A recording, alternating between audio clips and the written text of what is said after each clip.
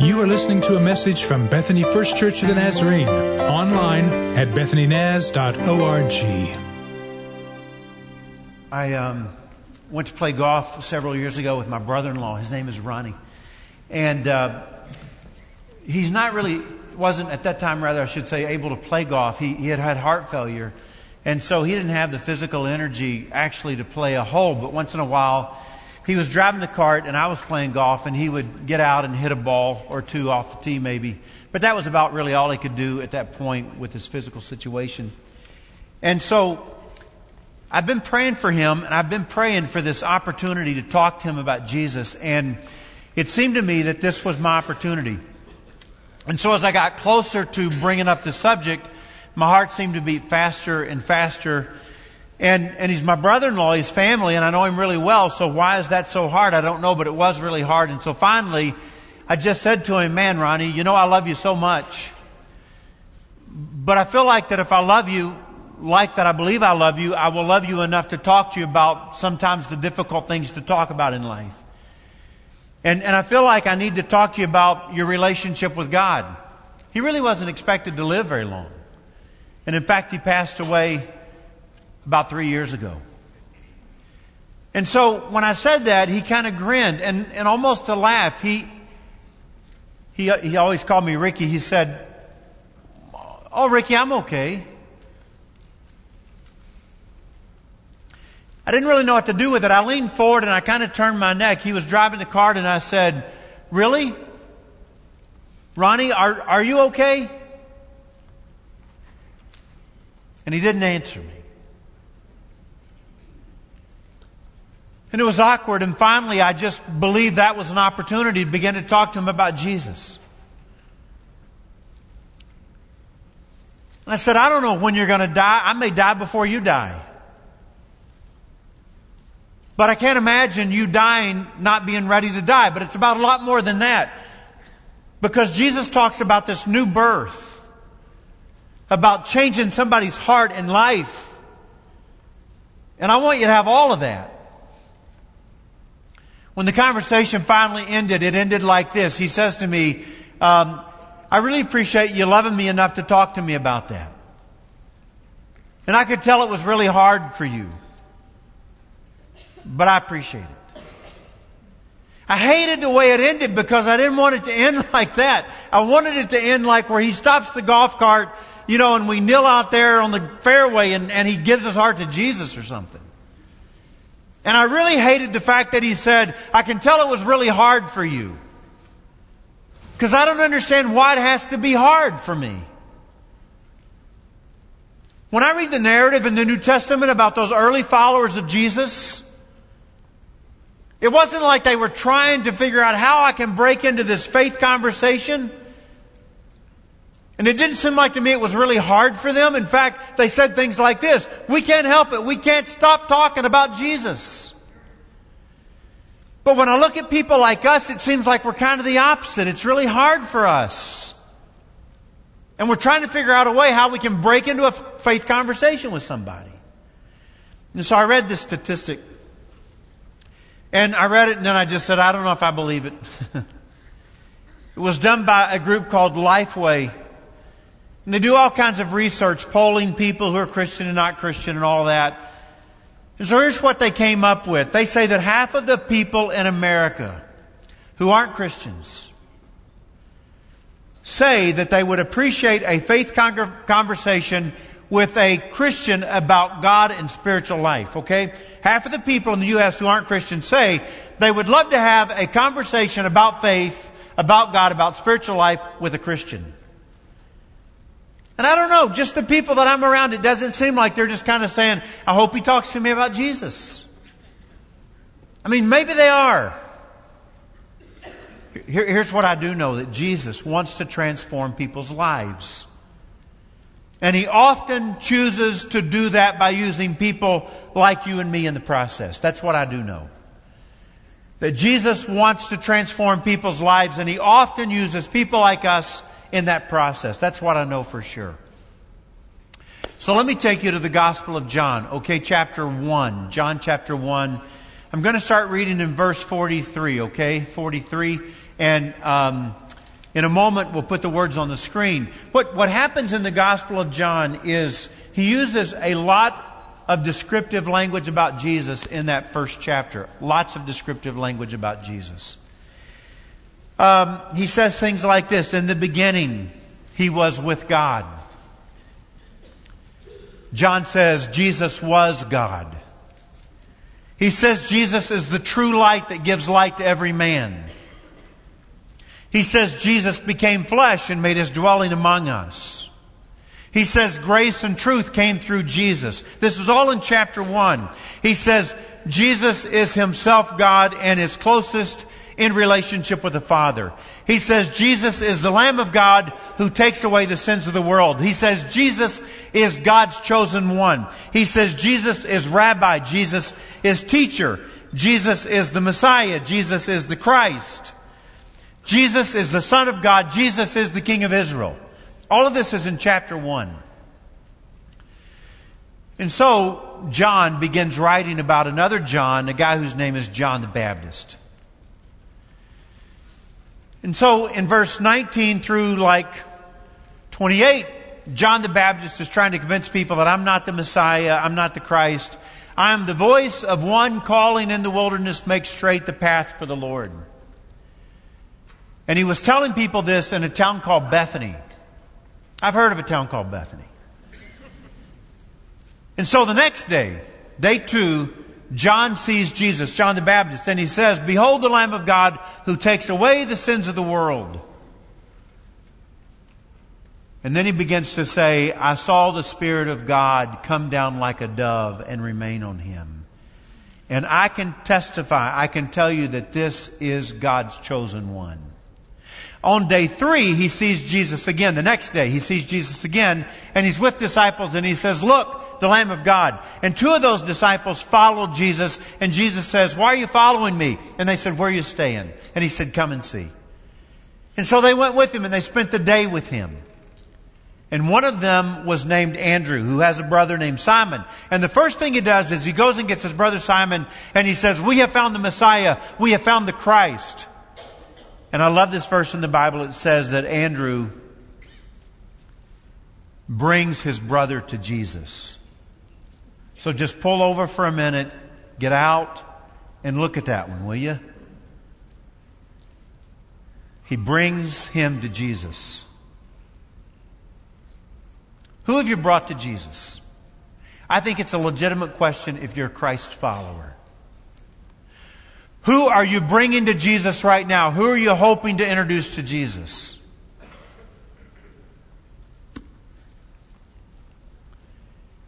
And then we come to verse 43. The next day, day 4. You ready? Here we go. Let me put the words up here. The next day, Jesus decided to leave for Galilee. So finding Philip, he said to him, "Follow me." And so Philip does something like Andrew did. Philip, like Andrew and Peter, was from the town of Bethesda. And so Philip finds Nathanael. And Philip tells him about Jesus. All right? "We have found the one Moses wrote about in the law and about whom the prophets also wrote, Jesus of Nazareth, the son of Joseph." And so here is Nathanael's response. "Nazareth. Can anything good come from there?" Nathanael asked him. And so Philip's response was, "Well, why don't you just come and see?" And so when Jesus saw Nathanael approaching, he said to him, "Here truly is an Israelite in whom there is no deceit." "How do you know me?" Nathanael asked. And Jesus answered, "I saw you while you were still under the fig tree, before Philip even called you." And then Nathanael declares, "Rabbi, you are the Son of God. You are the King of Israel." And Jesus said, "You believe. You believe because I told you I saw you under the fig tree. You will see greater things than that." He then added, "Very truly, I tell you, you will see heaven open and the angels of God ascending and descending on the Son of Man. You will see the full revelation of God through the Son of Man." So this is God's word for us today. Maybe 15 years ago, I had some friends who said to me, you should buy this one book. And it was written by a guy whose name was Jim Cymbala. He pastors a church in New York City, and the church is called the Brooklyn Tabernacle. And as I began to read the book, I could understand their interest in it. He tells a story in the book about his daughter, whose name is Chrissy. And he says when Chrissy was 16, she began to stray from us. He said, at first, I don't think I noticed it because I was so busy pastoring my church. But when I realized that she was not only straying from us, but she was straying from God, it got really bad. There were many nights we didn't know where Chrissy was. We didn't know where she slept. We didn't know where she stayed. We would go days without hearing from her.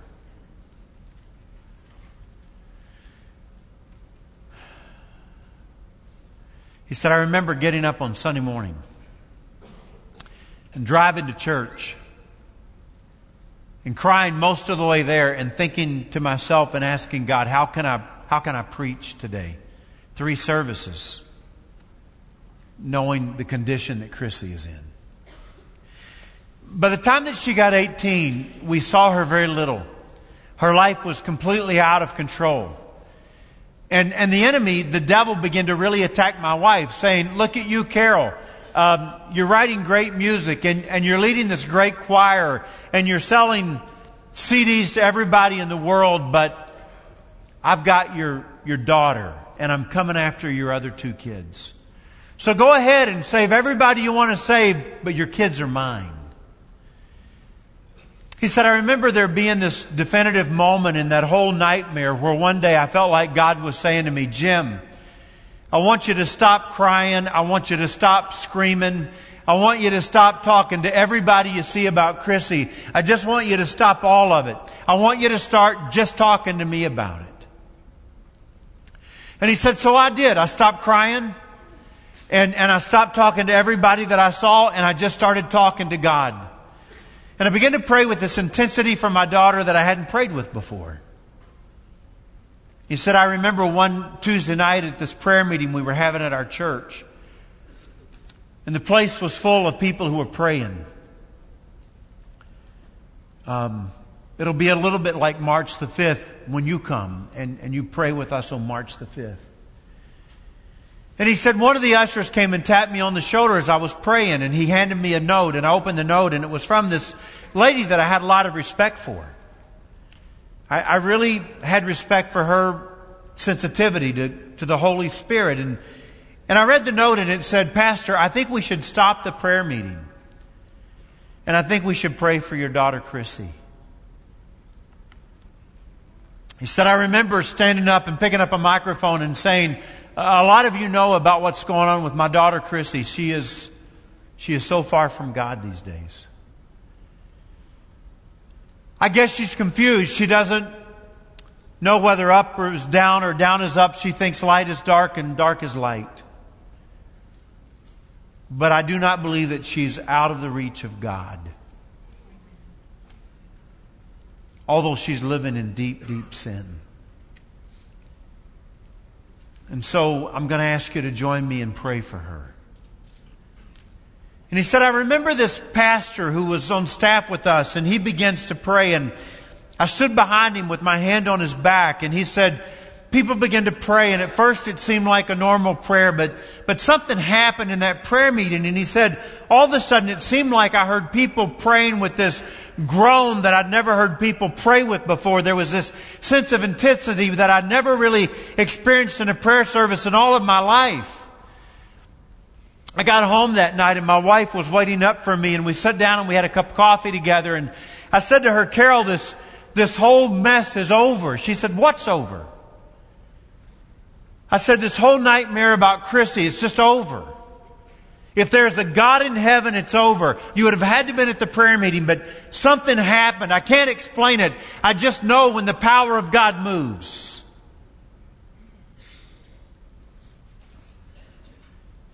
And he says, 32 hours later on Thursday morning, I was in the bathroom shaving, and my wife comes bursting into the bathroom, and she says, Jim, go downstairs. It's Chrissy. She wants to see you.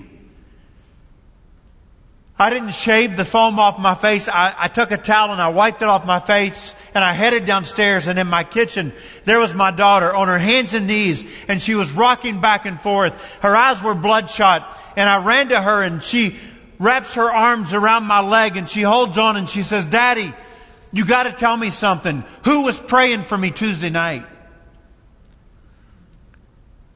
I reached down and I pulled her little skinny body up into my arms, and I looked into her bloodshot eyes, and I said, "Chrissy, what are you saying?" "Daddy, who was praying for me Tuesday?" Tuesday night, God came to me, and it was like He showed me where my life was going. I've been so wrong. I've been such a sinner. I've been so hard. I've been so rebellious. I'm sorry, Daddy. But it was also like that He put His arms around me. God did that night. And He drew me close, and He hugged me. And it was the first time I'd felt that in a long time. And almost with the attitude of a cross-examining attorney, she kept saying, "Daddy, who prayed for me Tuesday night?"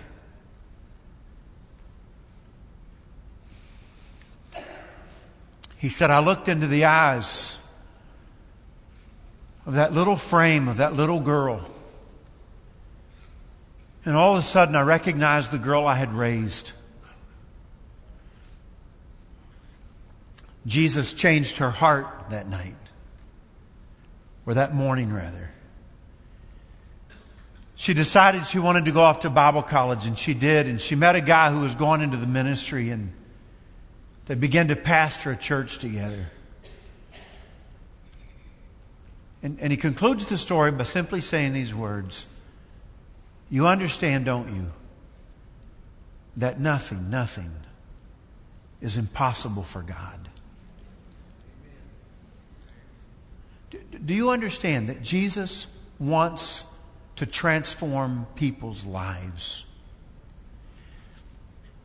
In conversations with a good friend, and in a book that I'm reading these days by a guy named Dallas Willard called The Divine Conspiracy, I am coming to want to be more careful how I articulate the fact that a person is saved. It's not about just saying, "I want to get myself ready to die," or "I want to be forgiven of my sins so I can go to heaven when I die." It's much deeper than that. It's not just fire insurance. It's about letting Jesus Christ transform my life. When Jesus talked to Nicodemus, He said, "Nicodemus, I'm talking about being born again. I'm talking about this rebirth. I'm talking about I don't think like I used to think. I don't do what I used to do. My life has been changed. Jesus has changed my heart. I have been transformed."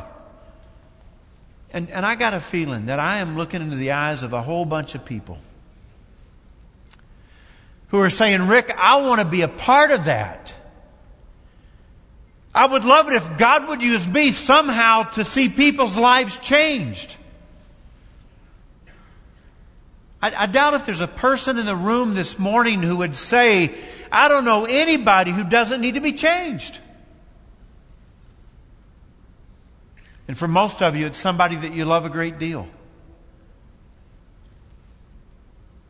And you know what they need more than anything else in the world is for Jesus to change their hearts, because their hearts are not right.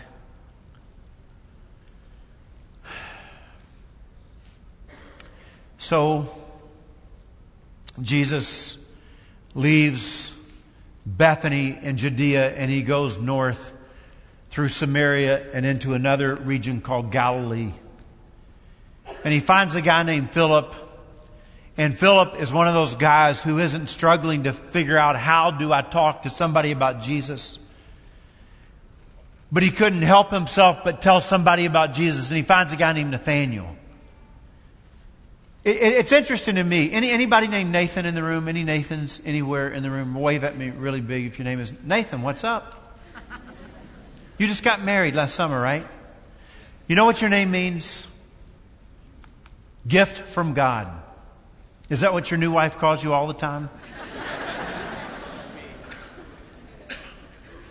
Did that just get awkward? Should I move on? Okay. It gets better, married life does, I promise. It'll work out. Yeah.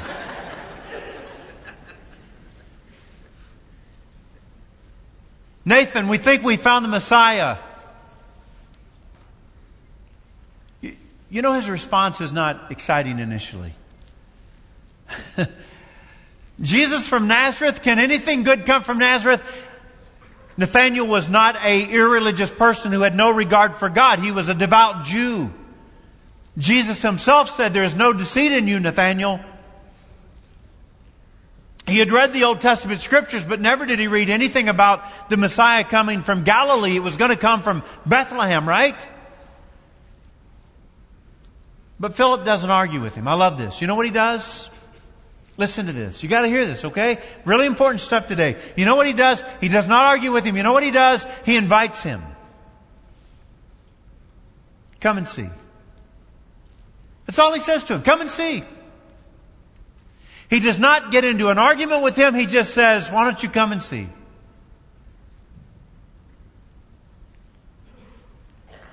And so Nathanael goes to see Jesus. You're a good man, Nathanael. No deceit is in you. How do you know that about me, Jesus? I saw you while you were under the fig tree. There's this really cool conversation that comes from 1 Kings and Micah, where that one day a man will stand under his own fig tree and he will not be afraid. And it's this idea that peace will be in the nation and there won't be enemies, and the Messiah would bring that in. And so there's a lot happening there that's really special to a Jewish man. But I think it's also a great reminder that Jesus sees us always. Jesus saw you early this morning. He will see you late tonight. The Bible tells us that He knows the number of the hairs on your head. Why would you even know that? Before a word is on my tongue, you know it completely. You're serious. I'm serious. Before the word gets to my tongue, God already knows it. Before I formed you in your mother's womb, the Scripture says, I knew you. How could you know me before I was? I knew you. God sees you. I love this because it tells me that I don't have to impress anybody. Because most days I don't feel very impressive. Can I get a witness in the house? It wasn't Philip who impressed Nathanael. It was Jesus. And I've learned that sometimes all I really have to do is make the introduction. And Jesus takes it from there. And Nathanael says, you are the Son of God. You are the King of Israel.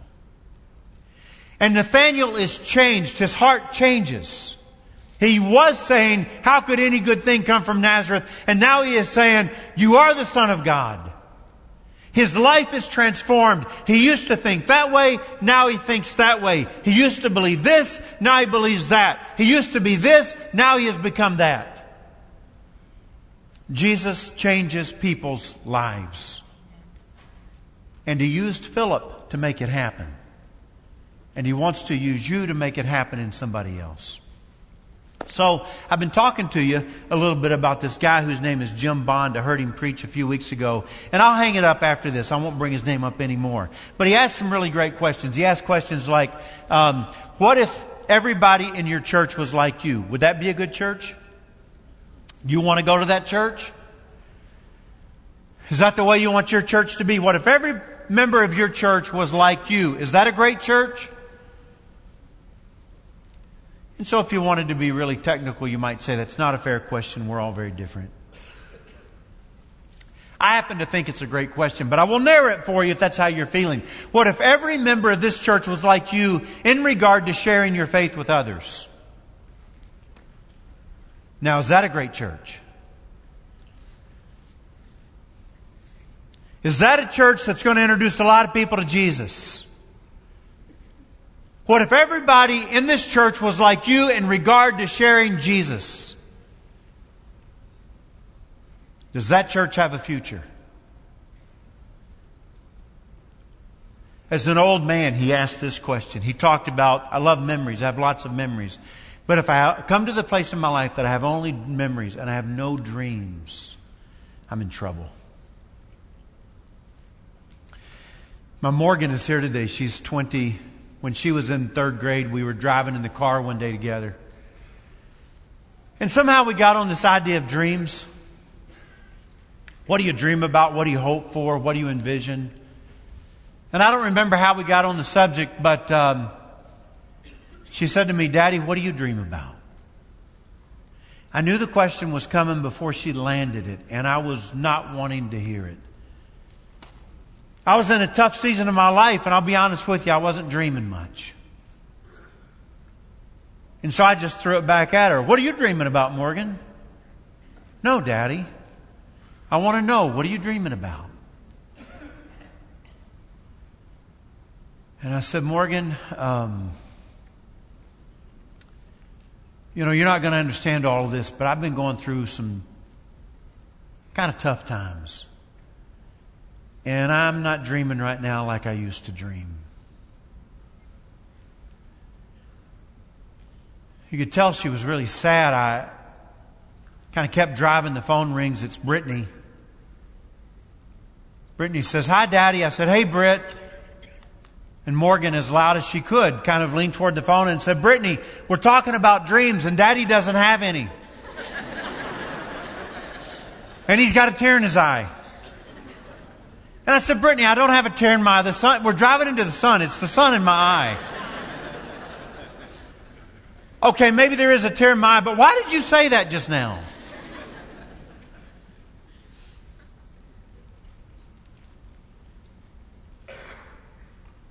It's a tough life when you don't dream.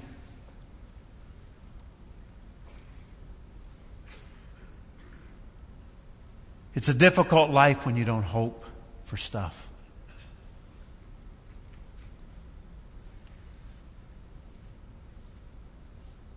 What do you dream about?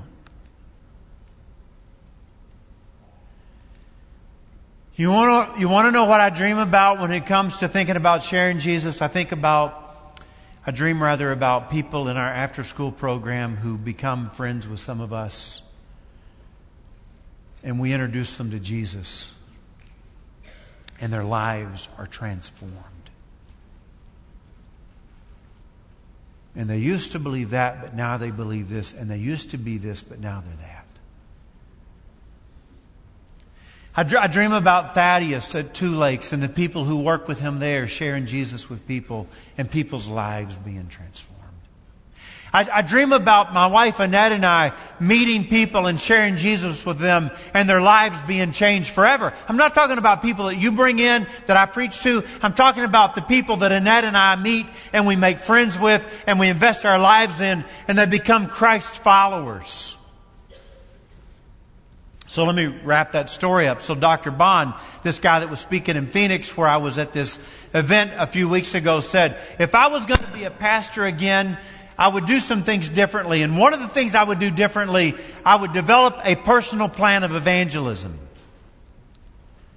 All those years he said I pastored, I didn't have one. But if I had to do it over, I would have one.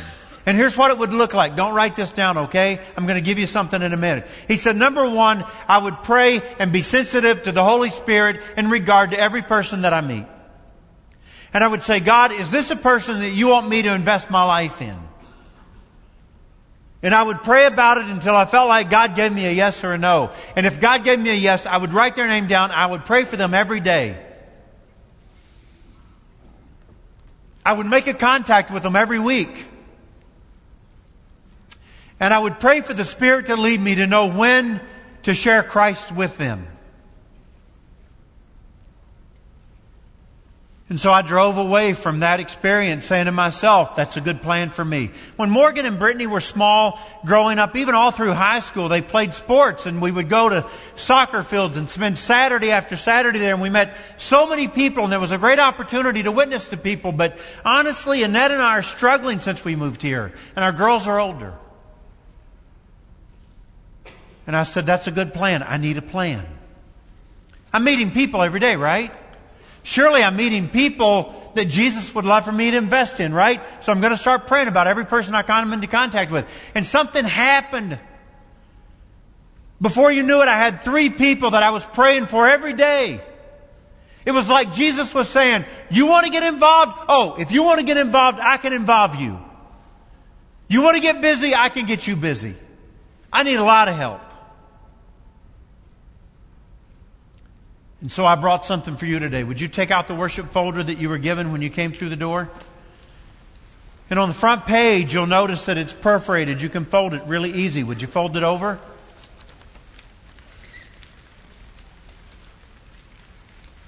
Everybody. And then just tear it off, will you? I don't know about you, but it might look like a bookmark. It's a little long. You might have to fold it over for some books. But I wish you would hang on to it for a long time. And here's what it says. There's 4 little steps there. Be led by the Spirit. Everybody you come into contact with, begin to say, Lord, is that somebody that you would have me to invest my life in? I've been doing that these last few weeks, and it's amazing to me how I see people differently. And so when I meet somebody, I just see them with this different idea. And I begin to pray for that person until I get an answer. And when I've got the answer, they go on this list. It's in my phone. And every morning when I pray, I open this up and I'm praying for other people who are going through stuff in life, people who are sick, but also on that list are these people that I'm praying for, that they'll come to know Jesus. I pray every day without exception. And every week I make some kind of contact. And I don't have to show up on their doorstep every week saying, it's me again. But sometimes it's an email, sometimes it's a text, sometimes it's a note, sometimes it's lunch. But make a contact every week. And then the last thing I'm asking you to do is to invite. What does that look like for you? Invite them to church. Invite them into a faith conversation. Invite them to come and see Jesus. Invite them into a personal relationship. I don't know what that will look like for you in those relationships that you develop, but I'm asking you to invite. Take the next step. As you have prayed for them daily over a period of time and you have been a part of their lives by making contacts with them, at some point you'll come to a place you're saying, I'm ready to invite. And maybe I'm going to invite them to church. Maybe that's what I should do. Maybe I'm going to invite them into a faith conversation. Maybe I'm going to talk to them about Jesus. Share my own story. Maybe I'm going to invite them to come to know Jesus. Whatever it looks like for you. You understand, Nathanael's life was changed. And God uses Philip to change it. And who does God want to change their life by using you? That was really a bad sentence. Whose life does God want to change by using you? That's what I want to say. So I was headed back to the office a couple days ago. And this guy came to my mind, and I picked up the phone and I said, hey, I know it's late notice, but I could stop by your house and see you for a minute on my way to the office. No, come on. Diagnosed with cancer. Last doctor's visit was a hard one. We're talking about months at the most here. You're not going to live, Ray. And so we talked about the fact that death is probably near.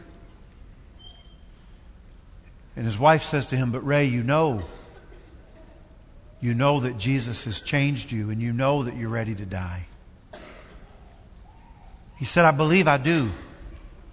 I said, Ray, you know what gives me such encouragement here? It's not just that you've prayed to be forgiven of your sin or prayed that you go to heaven when you die. I said, Ray, Jesus has changed your life. You would have never talked like you're talking now before, would you? He goes, oh no. You would have never thought like you think now, would you? Oh, never would I have thought like I think now. When I prayed, you agreed in prayer. When your wife prays, you agree with her. Would you have ever done that before? He goes, no. I said, Ray, Jesus has changed you. And I remember one day after I left, his wife says to him, Ray, you know what Rick's talking about, right? Do you want to know Jesus? Would you want me to pray with you? And God uses her.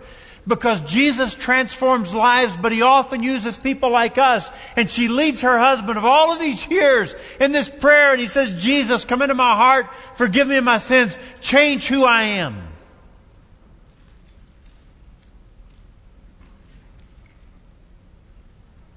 We got on our knees before I left in their living room, and his 2 daughters were there, adult daughters. We held hands and we all prayed together. I said, Lord, Ray may beat us to heaven. I don't know. But I'm glad you changed his life. And God almost always uses us in the process. You know what I want to do this morning? I want to be bold, but sometimes it's hard to be bold. This morning I want to say Kyle is going to come up and he's going to lead us in that song again. And in a moment I'm going to ask you to stand, and it's like I want to say, hey, are you willing to do something like this? And maybe my plan is not your plan. But are you willing to really begin to pray for people who don't know Jesus? Are you really willing to begin to invest in their lives intentionally? Then if you are, would you come this morning and would you get on your knees before God and make a commitment and say to Him, I am willing to do it. I want you to use me. I want to see lives transformed. And if you want to use me to do it, then here I am. I'm scared. I'm nervous. I'm not good at this stuff. I've never really tried it that much before. But I can at least ask you if you want me to write somebody's name down. And if you say yes, then I will. I can pray every day and I can contact every week. And I can just, maybe shaky and it may be hard like Rick was with his brother-in-law. But I will try to invite to something.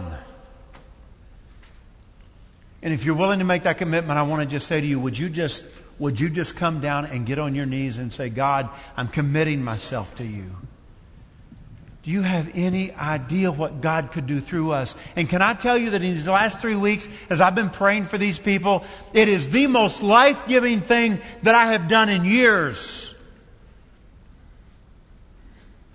The energy in me is like it has not been for a long time. I believe God is going to use me.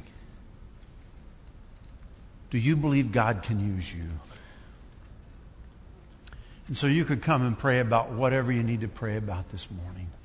And if you're not a Christian, you might be saying, Rick, invite me. I'm inviting you right now to come this morning and get the attention of one of the pastors. There'll be 2 standing. I will be down here. And we can help you pray this prayer to say, I want you to change my heart, Jesus. So let's stand. Let's sing and let's pray.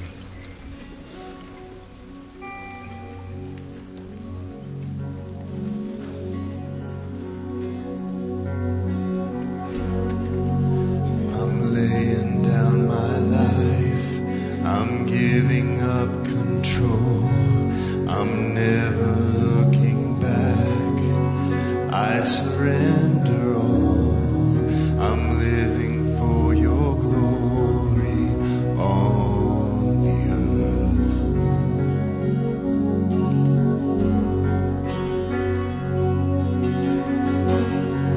This passion in my heart, this stirring in my soul, to see the nations bow, for all the world to know.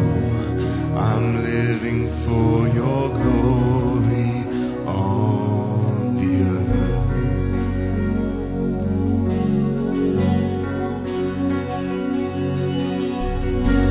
For the sake of the world, burn like a fire in me. Light a flame in my soul for every eye to see. For the sake of the world, burn like a fire in me.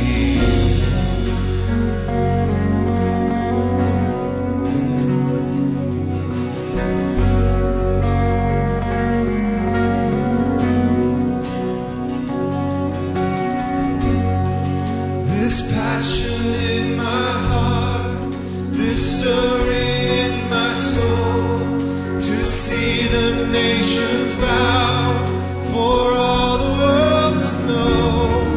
I'm living for your glory on the earth.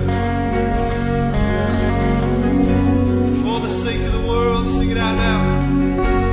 For the sake sake of the world, burn like a fire in me. Light a flame in my soul for every eye to see. For the sake of the world, burn like a fire in me. Like a fire in me. For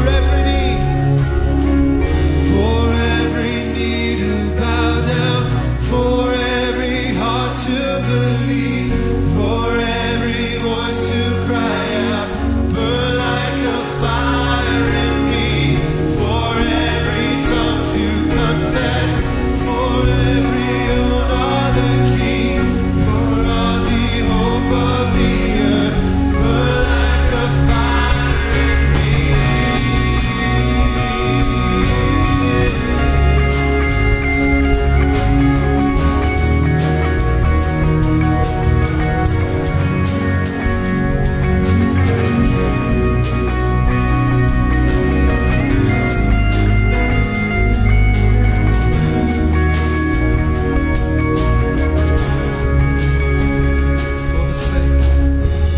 For the sake of the world, burn like a fire in me. Light a flame in my soul for every eye to see. For the sake of the world, burn like a fire in me. Like a fire in me. So God, we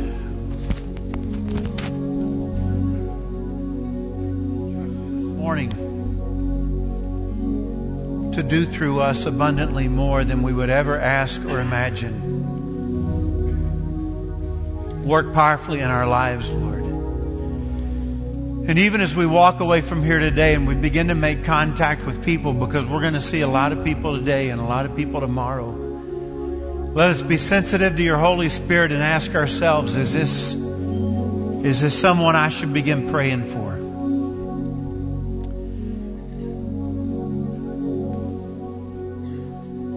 Lord, when we get a yes from you, just say, okay, here I go, every morning, every day. And to make contacts week after week. You're going to give us some of us friends, Lord, that we've never had before. You're going to help us to come to know people that we had never dreamed of meeting. With eternal purpose. Some of us are going to be very, very blessed. Some of us are going to struggle. For some, it's going to be difficult. You're going to give new life to many of us, Lord, through this process. And then, Lord, give us the courage and give us the opportunity and let your Spirit lead us and let us know when we should invite. And for some, it's to a church service, and for some, it's into a faith conversation, and for some, we're going to say to one person one day, would you like to know Jesus now? Use us, I pray, God. And I pray this in Jesus' name. Let's worship some together and stay and pray as long as you need. And as you're ready to go, you feel free to leave, but leave quietly today, okay?